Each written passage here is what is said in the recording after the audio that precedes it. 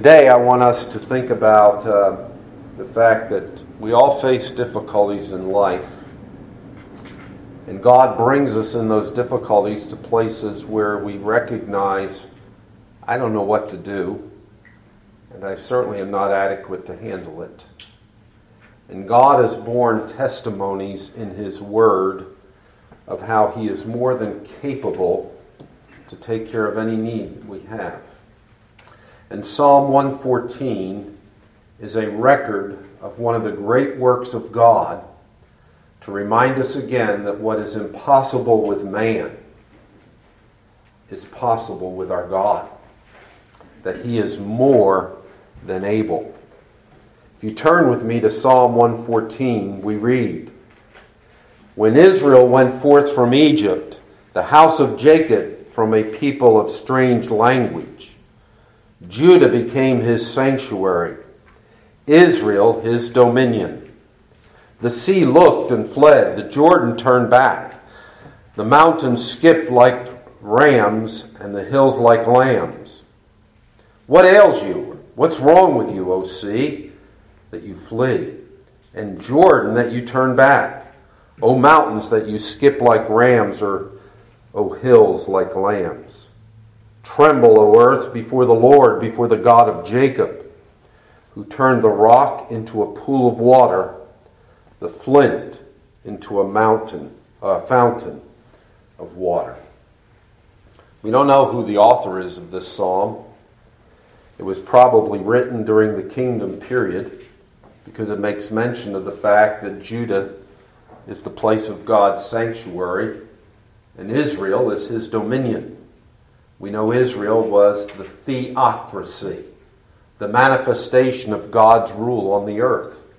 And that in particular, Judah, the tribe of Judah, had the location for the capital city, Jerusalem, where God would establish His dwelling among His people. And it was the accomplishment of a great work of deliverance that He performed, that is bringing the nation of Israel out of the land of Egypt unto Himself, that He might dwell with His people. This psalm is part of what's known as the Egyptian Hallel. And if you remember, in combination of Psalm 113 all the way through 118, these psalms would be sung together at different feasts, and in particular, Passover. And Psalm 114 was sung in conjunction with Psalm 113 at the beginning of the feast, and 15 through 18 towards the end of the feast. What is it recalling? Well, the Passover is recalling God's great work of salvation, of how He delivers from the bondage of His people to the Egyptians, the people of a strange language. But what does it picture?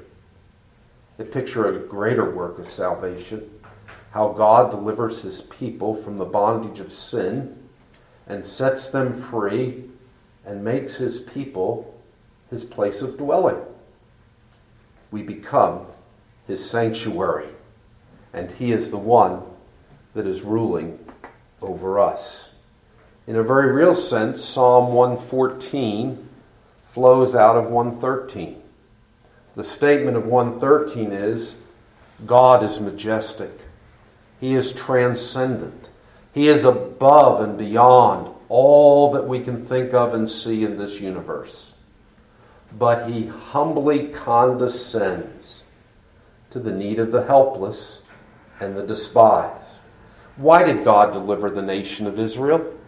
Not because they worked for it, not because they deserved it, not because there was merit on the part of Israel, and therefore God had to do this for them. It was a work of grace. It's something God had determined to do in a way to show the magnificent greatness of His power. And so in a very real sense, the nation of Israel is a picture of the helpless and the despised that the world looks on as unimportant and insignificant, And yet God takes notice and God does a great work. And that work of deliverance that God performs is something that you and I have to recognize is beyond nature, beyond natural. We call it supernatural. And so if you have a problem with a God that can work beyond the laws of nature, you're going to have a problem with God's work of salvation, be it with the nation of Israel out of Egypt, or in particular, an individual who is dead in his sin, and God makes them alive in Jesus Christ. What this psalm tells us is there is no barrier, no problem, no predicament that is too great for our God. Why, He just speaks and the earth trembles. Now, we have poetic language that is here, but in reality, did the Red Sea flee? Did the Jordan River separate? When God came down on Mount Sinai, didn't the earth tremble and the people were overwhelmed with fear? The reality is, this God who made all things is the God who has all creation that responds to His presence. And so in Psalm 114, as the Israelites gathered together in their families with their Passover lamb, and they sang first about this majestic God who is beyond the universe, who humbly looks down upon the despised and afflicted of the earth. He is the God that they are rejoicing in this Passover meal, because He is the one that has no barrier, nothing too great to keep Him from doing and fulfilling what He promised to do. Why, the whole earth trembles. The sea, the rivers, the mountains, the things of this earth respond to Him. Now, we had a glimpse of that in Jesus Christ in the same way. When He was on the Sea of Galilee, He was fast asleep in the stern of the boat, and the winds became so enforced that the sea was choppy, that seasoned fishermen became overwhelmed with fear that they were about ready to perish. And what did Christ do? He just spoke, and the sea became calm, and the wind stopped blowing. What is too hard, beyond the ability of man, God performs. All of creation responds to Him. And the point is that God is the one who is more than capable to take people who are dead in their sins and make them alive together with one another in Jesus Christ. And that's really what we're remembering today. When we gather at the Passover meal that you and I now know as the elements of the Lord's table, what we're really remembering is this God who is high above the universe has humbled Himself and condescended to the need of man. And it doesn't matter what in nature seems to be so contrary to God performing and doing what He purposes to do, He accomplishes it. Even the mountains, the sea, must respond to Him. And so in this section, what we find in this psalm is a reflection of the fact that the God who is sovereign over all creation uses the creation to accomplish His purpose for the benefit of whom? His people, to the glory of His name. And what God did on behalf of the nation of Israel isn't any different than what He's doing on behalf of the individuals that make up His church today. We are the people of His pasture and the work of His hands. And He is the God who accomplishes what is beneficial for our need. So if we look at this psalm in verses 1 through 6, we have the record of the redemptive work of the Lord. And in verses 7 through 8, the response. And what is the response? Well, notice it says in verse 7 and 8, "Tremble, O earth, before the Lord, before the God of Jacob, who turned the rock into a pool of water and a flint into a fountain of water." And you sit there and you think, why did He say that? Why does He tell the earth to tremble before the God who brought water out of the rock? What's He trying to teach us? Well, the thing that he's teaching us today, if I bring it into the New Covenant, the New Testament, is the fact that when you and I gather around the Lord's table, it's for us to remember that the one who did not spare his own son, but delivered him up for us all, how will he not freely give us all things in him? Where was the rock turned into water when Israel was going through the wilderness? In other words, God faithfully cares for and provides for his people in all their time of need. And it all flows forth from our Passover lamb, Jesus Christ. It all flows from the one who is the spiritual rock and the foundation for his church. And you and I can know that as we gather at this, his table, all creation is under the control of the Lord, that nothing is too hard for him, and all obeys his will.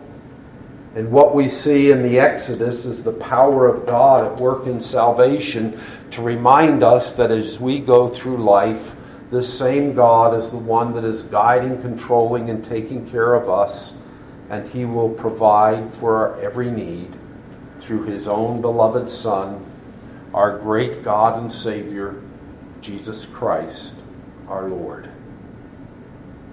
Christ is our Passover, 1 Corinthians 5:7. What has he done? He has set us free. He has liberated us from the dominating power of sin. And Jesus Christ is our rock. And as our rock, 1 Corinthians 10:4, he is the fountain out of which all of the blessings of God flow to his people. And so as we gather today, remembering elements from the Passover feast, the bread which represented his incarnation in his body, which was offered up as a sacrifice for us, and the cup that we lift as a testimony of the blood of the new covenant which Christ freely gave on behalf of his people, we do this in remembrance of him. We have a great God. There is nothing too hard for him. When you go through times of difficulty, remember how God raised up Pharaoh to demonstrate his power.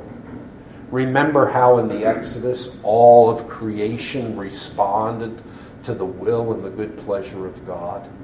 And when you think of your own circumstance and your own situation, remember Jesus Christ, your Passover lamb. And remember that out of him flow all the blessings of God to his people. This do, he said, in remembrance of me. Let's pray. Father, I thank you so much for elements that you've given to us to represent the sacrifice of the only one who is worthy, even Jesus Christ our Lord. We know, O Father, that he was our substitute, that the one who knew no sin became sin for us, that we might be made the very righteousness of God in him. And how we thank you, O Father, that from his sacrifice there is therefore now no condemnation to those who are in Christ Jesus. We remember your faithfulness, Father, as we partake of the cup, that it is the pledge of the new covenant in his blood. And how we know that in that covenant, Father, you have made us new creatures in Christ. You have made us to be your sanctuary and under your dominion. For through the work of Jesus Christ, you translated us out of the kingdom of darkness and sin into the kingdom of your beloved Son. And how we thank you that, O Father, having not spared your own beloved Son, you now freely give us all good things through him. Father, we thank you. We praise you for your great salvation.